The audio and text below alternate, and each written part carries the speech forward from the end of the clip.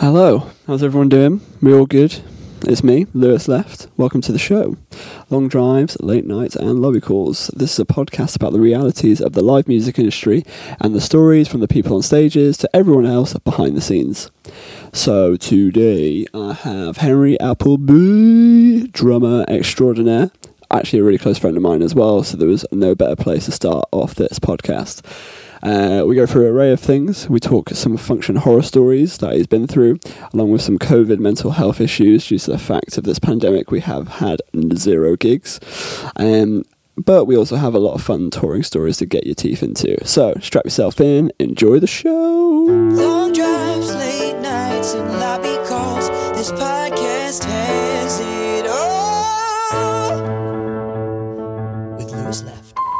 For that, I haven't done as much as it, but I do prefer live. I prefer being prepared. I guess it's just the kind of person I am, and I just like knowing what's going on ahead of time, Lovely. so I can prepare the best I can. I think I wouldn't want to. I don't know. I've never really done studio stuff. I've always done live, but it's also because I've been winging it 24/7. So who knows, mate? Let's get into the function thing, because I remember when I first started touring and asking the musicians who I was working with, how do you earn money when you're not touring? Then everyone was like, yeah, you just do functions. Explain functions a little bit and some of the hilarity that goes on behind it. Well, because one thing that struck to me was that the fact that you can literally get a group chat together of like, oh, I know he plays bass, she sings, he plays drum and she plays guitar. Put them in a group chat. Here's the set list. Off you pop. Yeah. I mean, if you ever see a band on in either at a party, a wedding, in a restaurant or something, that'd be considered a function if you didn't know already. So people, like you say, can get thrown together, or I tend to I've got a band and a little agency and put things together for people, and you just get people who can do the job. I mean, if you've done functions, it's a lot of the same material, unless you're doing a specific thing it's a jazz gig, it's a lot of the same material, so people know the tunes a lot of the time, and even there's little hits people put in certain songs, but everyone kind of learns, everyone just knows it, because if you've been doing it for a long time. But to be honest, man, a lot of the time, if you're doing some higher end decent functions, it can pay a lot more than pop stuff. So pop stuff's maybe a bit more fun, a bit more glamorous, in a sense, but then really, money-wise, you can clean up doing functions. If you're in a good band who get high-end work, you can do really well. And, and normally if you're in a high-end band, they've got good arrangements and good players, and it can be really fun, even though you're playing covers and function tunes. I've had more fun. Probably some of the funnest gigs I've done have been functions, just with really good bands. Oh, man. Rather than, playing pop music that you might not necessarily like. Not that I love playing some of the function songs, but like I said, if it's a good band, anything can kind of sound really good. I mean, that really goes for pop as well, but generally, if it's in a function set, it's normally a decent enough song. Any nightmares? Any nightmare function stories that you can think of? Oh, God. I mean, I'm sure there's I mean, the worst thing that's ever happened to me was there was an agency who we all, me and my kind of friendship group, all used to play for, and they were really they had good money behind them, but they would go into that lower end, so they weren't going for these big elaborate gigs. They were going for lower end stuff, and they were paying the band really badly. Now, one of the things they did, I'm talking the standard rate was £144.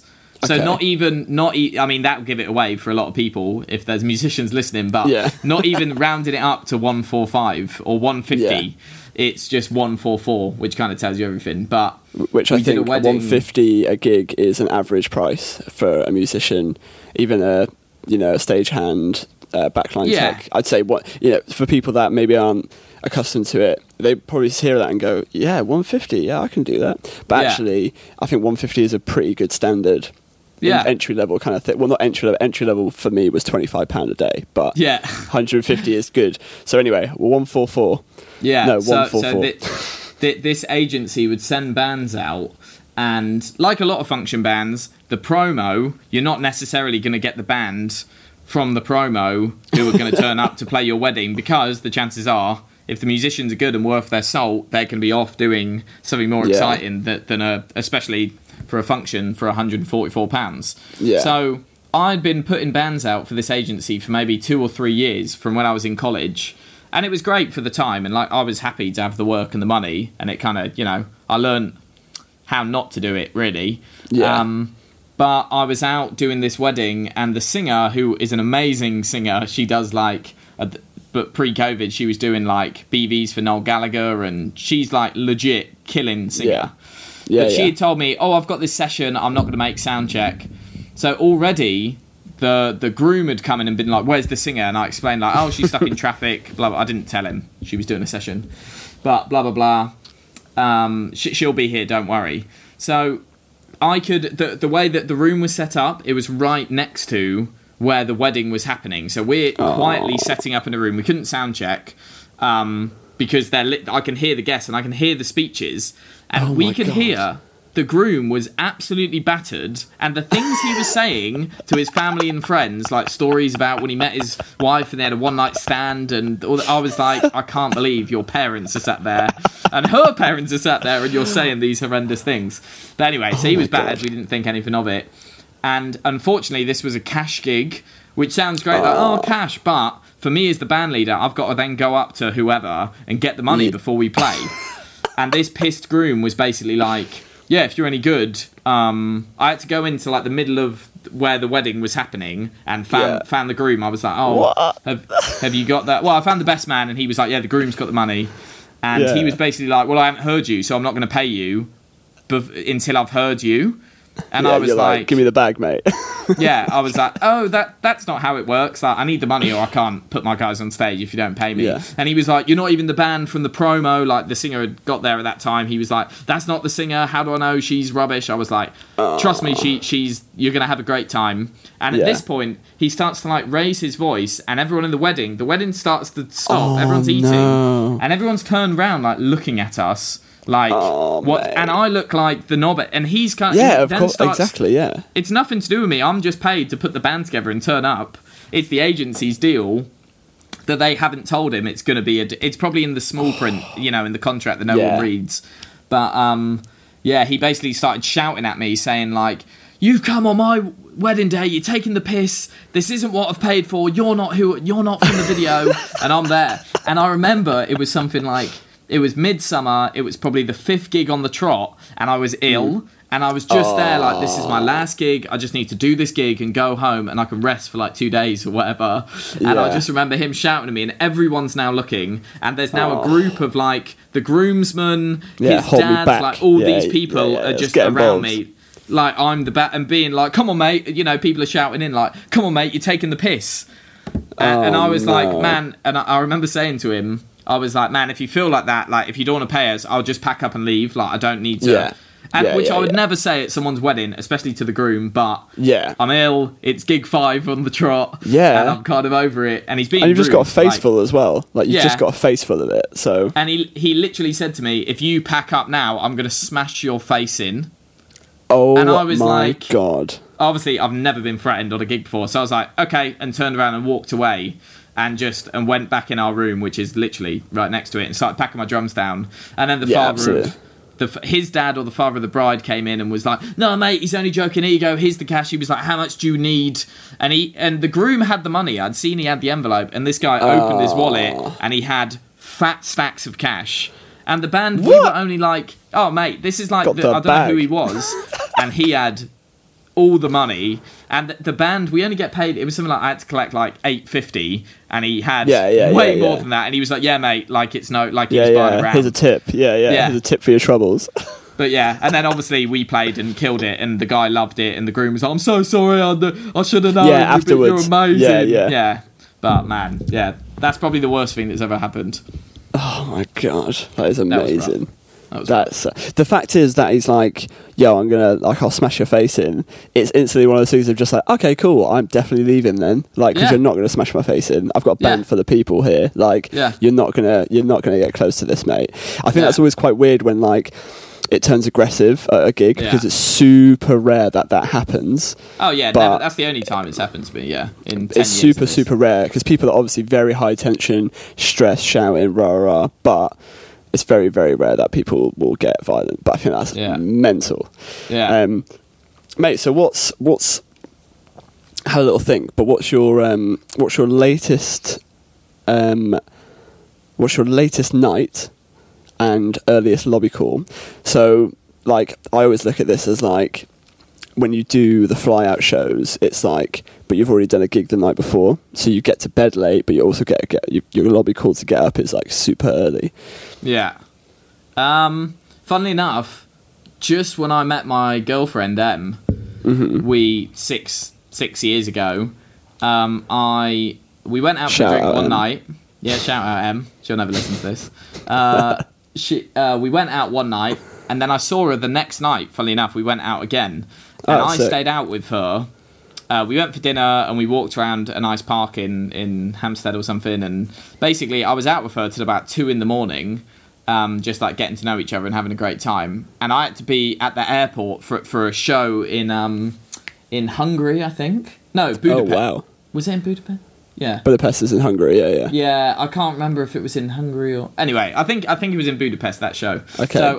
So I basically went home and I packed my bag, but went to sleep for maybe an hour and then went back to the airport. Not back, but went to the airport.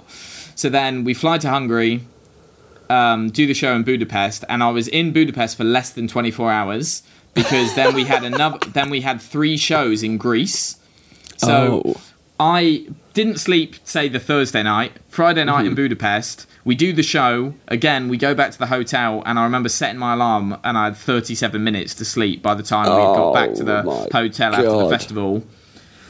Slept, or didn't sleep, closed my eyes, my alarm instantly went off, and then I Yeah. had to get up and leave, went to Greece, and then I don't know if we went straight to a show or I might have had that evening off, but I remember getting to Athens and we had a really nice hotel and just being like, oh my God, this is heavenly. Like just getting in there. Because even just sitting at an airport for, the 2 hours before your flight is like, especially on no sleep, it just feels like the worst thing ever. In hindsight, I would take it now. Pre-COVID, or like during COVID, I would take that 100%. I would love to be at that airport. But at the time, I just remember being like, oh, this is just horrible. Like my sleep is all over the place. Yeah, so that probably takes it.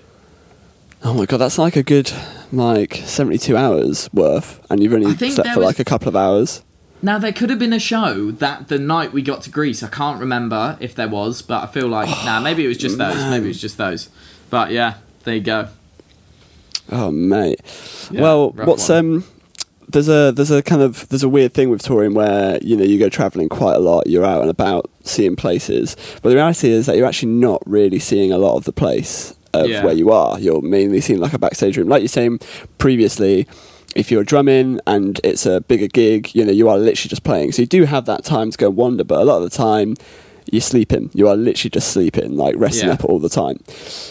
Is there a place where you've been and you'd want to go and visit again because you haven't seen it, or it is a place that you could recommend, but that it's a place that you found through touring, basically, like an adventure location? I did a gig in India, a function, a very high-end Indian wedding, where I don't know if this is tradition or this is like what they do, shows how cultured I am, but it was the 10th day of celebrations of their wedding. So they had been celebrating this wedding for 10 days, and the band I was with was like a really good function band. And it was like a 15-piece band. There was I was on drums, my best mate was on percussion, there's horns, there's 6 or 7 singers, I think 7 singers. It's all choreographed. It was like a big deal, and it was on a fort on top of a mountain in India. Oh my God. A place called Jodhpur, and the fort is actually, it's like unbelievable. The fort was amazing. It's like a big tourist attraction in the town. But it's actually in the third Christopher Nolan Batman movie, Batman. When he's Rising? Is it Rising? Dark Knight Rises. Dark Knight Rising. Yeah, when he breaks his back.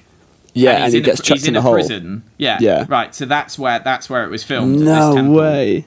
Yeah, this fort. Sorry, it begins with M. The fort. I can't remember off the top of my head what it's called, but it's in Jodhpur, and yeah, that was pretty epic. Like we went there for sound check in the day, and I was like, "This is amazing." And then when we got there at night, like on the way the hill up to the drive, there's like 100 men holding torches.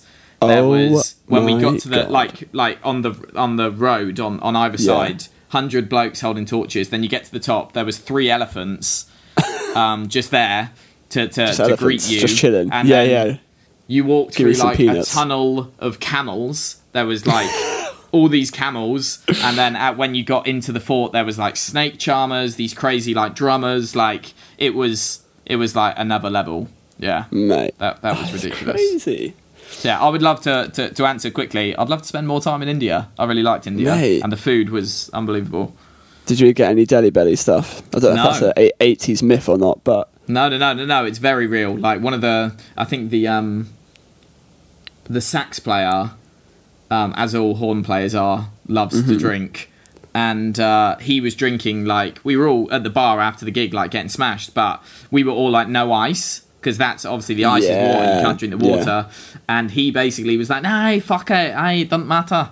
Like Scottish. Terrible. You would know he's Scottish from that impression, but he and he told me he was fine. Like the next day when we flew, obviously travelling for a few days, and he said he was absolutely fine until he got home. And when he put his key in the door, he was like, "Oh, my stomach," and then went in and had the delliest of bellies. For a few days, He put the D in Delhi, He did, he really did, yeah.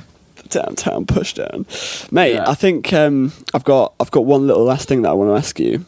All right, and I think it's a weird one because I know how much of a flipping foodie you are. So, what's your road food? So, what's like your go-to when you're on the road? Now, obviously, when you're in Europe and you're out and about, it's a bit more difficult. But you can include that if you want. But when it comes to being on the road, you haven't really got much time to sit and whatever. Or maybe you have. What's your go-to? I mean, I am a foodie, but I'm a piece of shit, as in pizza is my favourite food in the world. Yeah. And a lot of the time... And like, ketchup. Whether Henry it's has from, an obsession with ketchup. Oh, yeah. Well, yeah. Although not really with pizza, weirdly. But I love ketchup. Blood type Heinz. And I would probably have a pizza, even though it's dirty, and I try and be as healthy as I can on the road because it really bogs you down after a few days if you're just eating from a service station.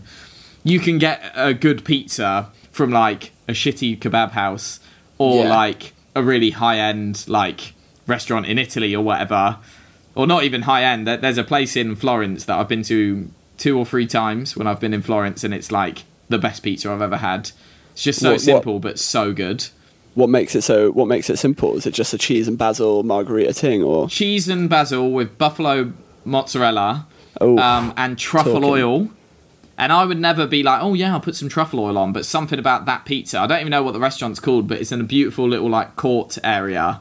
And it's probably not like a fancy restaurant, but that pizza... I literally, last time I was in Florence, I walked for like 45 minutes from our hotel just to go to that pizzeria, because the first time I went there, it like blew my mind how good the pizza was. But yeah. That's amazing. Probably pizza. But there's nothing... What about like... I want to know like service station. Like the service stations in the UK are like... They're not great, let's be honest. But there are some stonkers in there.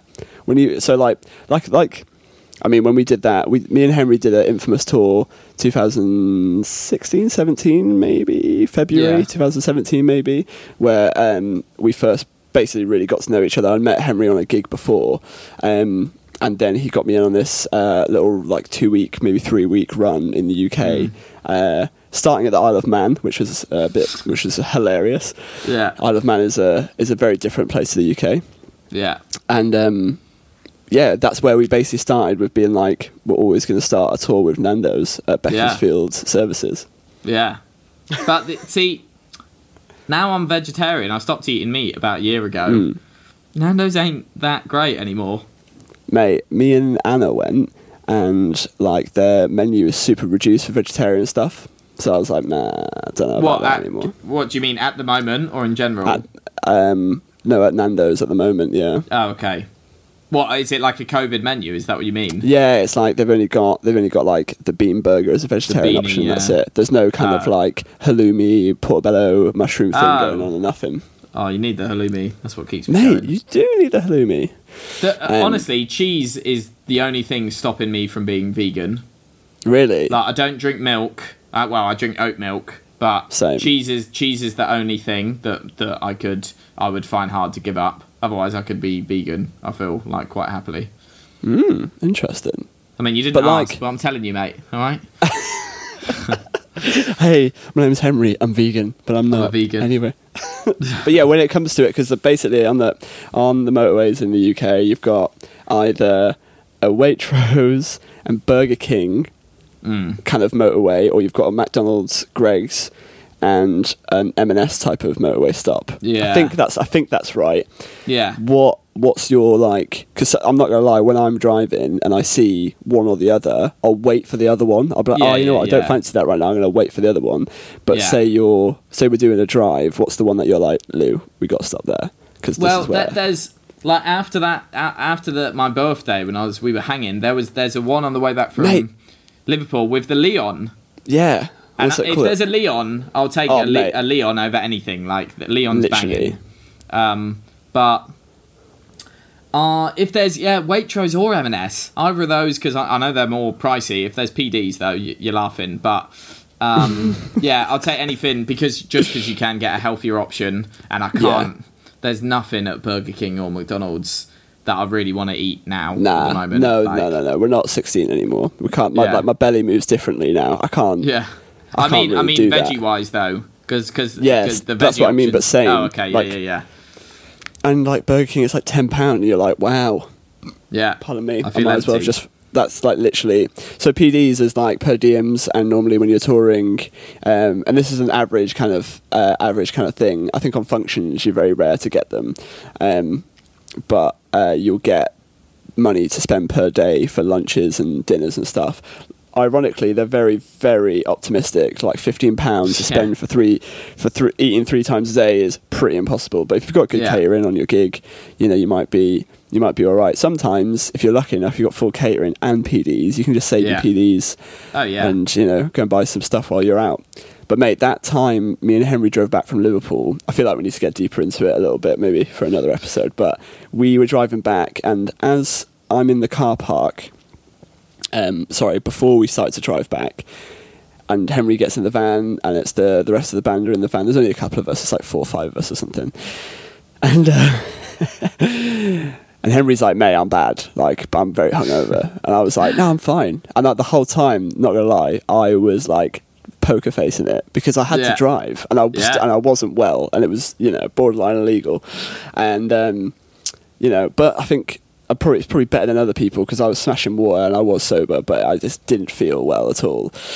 And as the drive went on, I got progressively worse, and Henry got progressively better. And when we stopped at that Leon, I just laid down on this diner area in front of like 50 people or something, and I'm there with my arm over my eyes. And that was during the time we had a manager who. Well, the band's manager was a slightly pressure guy to Image. And I remember Henry putting something online being like, here's the TM. And I just thought, oh, no, this is it. I'm sacked. Oh, dear. Good times. Good times. But yeah. Right, well, before we leave, because I think this has somehow gone over the Zoom limit, but I feel like we're in. I feel like Zoom now are going, oh, right, you've gone over the limit. Here's £120 debited from your account or something. It's going to be like something weird like that. But when you think of like a recent touring story, maybe something that kind of like is a nice distant memory because of obviously COVID being an absolute fuckery with live events. It could be funny, sad, it could be a bit of drama, or it could just be something that's a little bit heartwarming touring story that you can remember. Or that you want to tell, sorry, not remember, because obviously you remember it.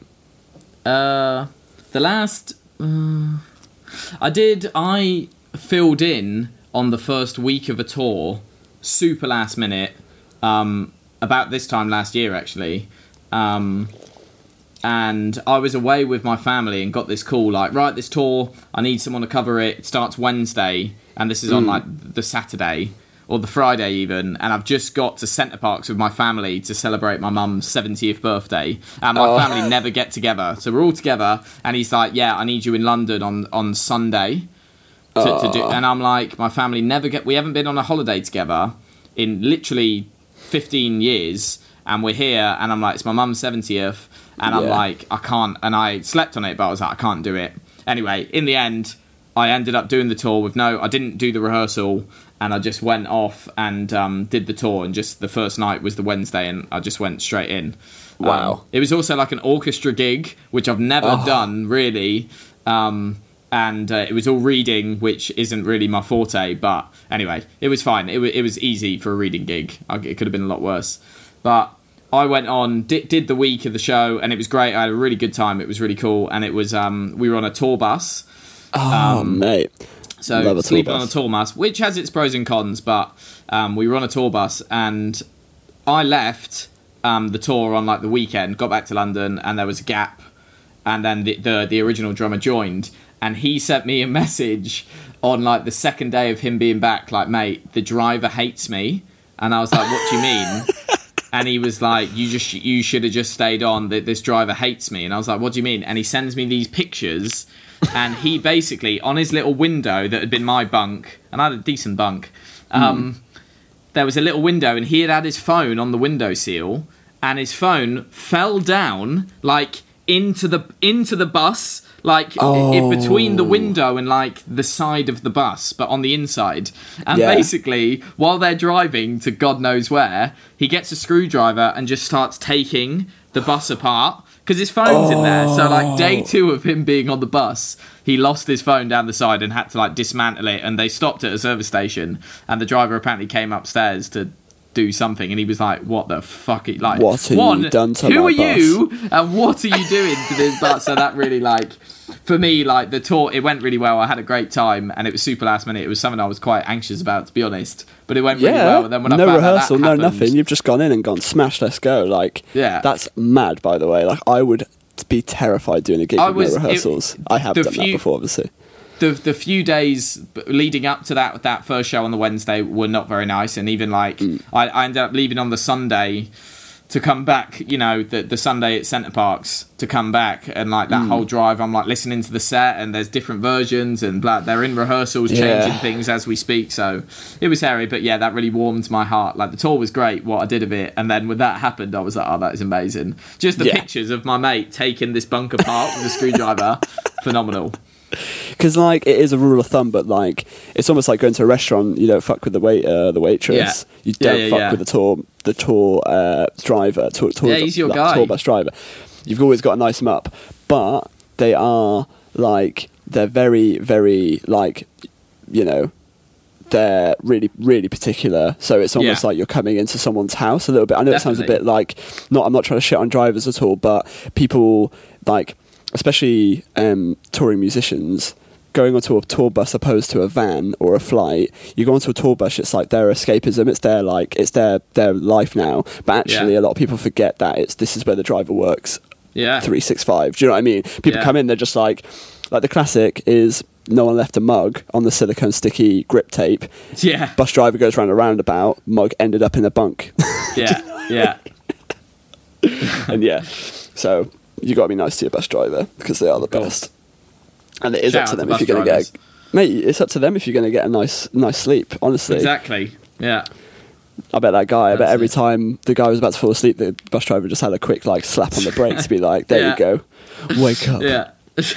Oh, yeah, God. man. Well, before we leave then, Henry, is there anything you would like to let people know about? It could be anything. So, you know, this can be anything. This can be like, oh, you should really go and check out this Netflix series. This should be... It's kind of like a pass on the whatever it is. I'll probably think of a better name for it, but it's like, this is something that I'm like, really, like, even if it's a video game that you're bumming at the moment, or like a series, or a meal deal, or anything, something that you want to pass on the fun. What would it be?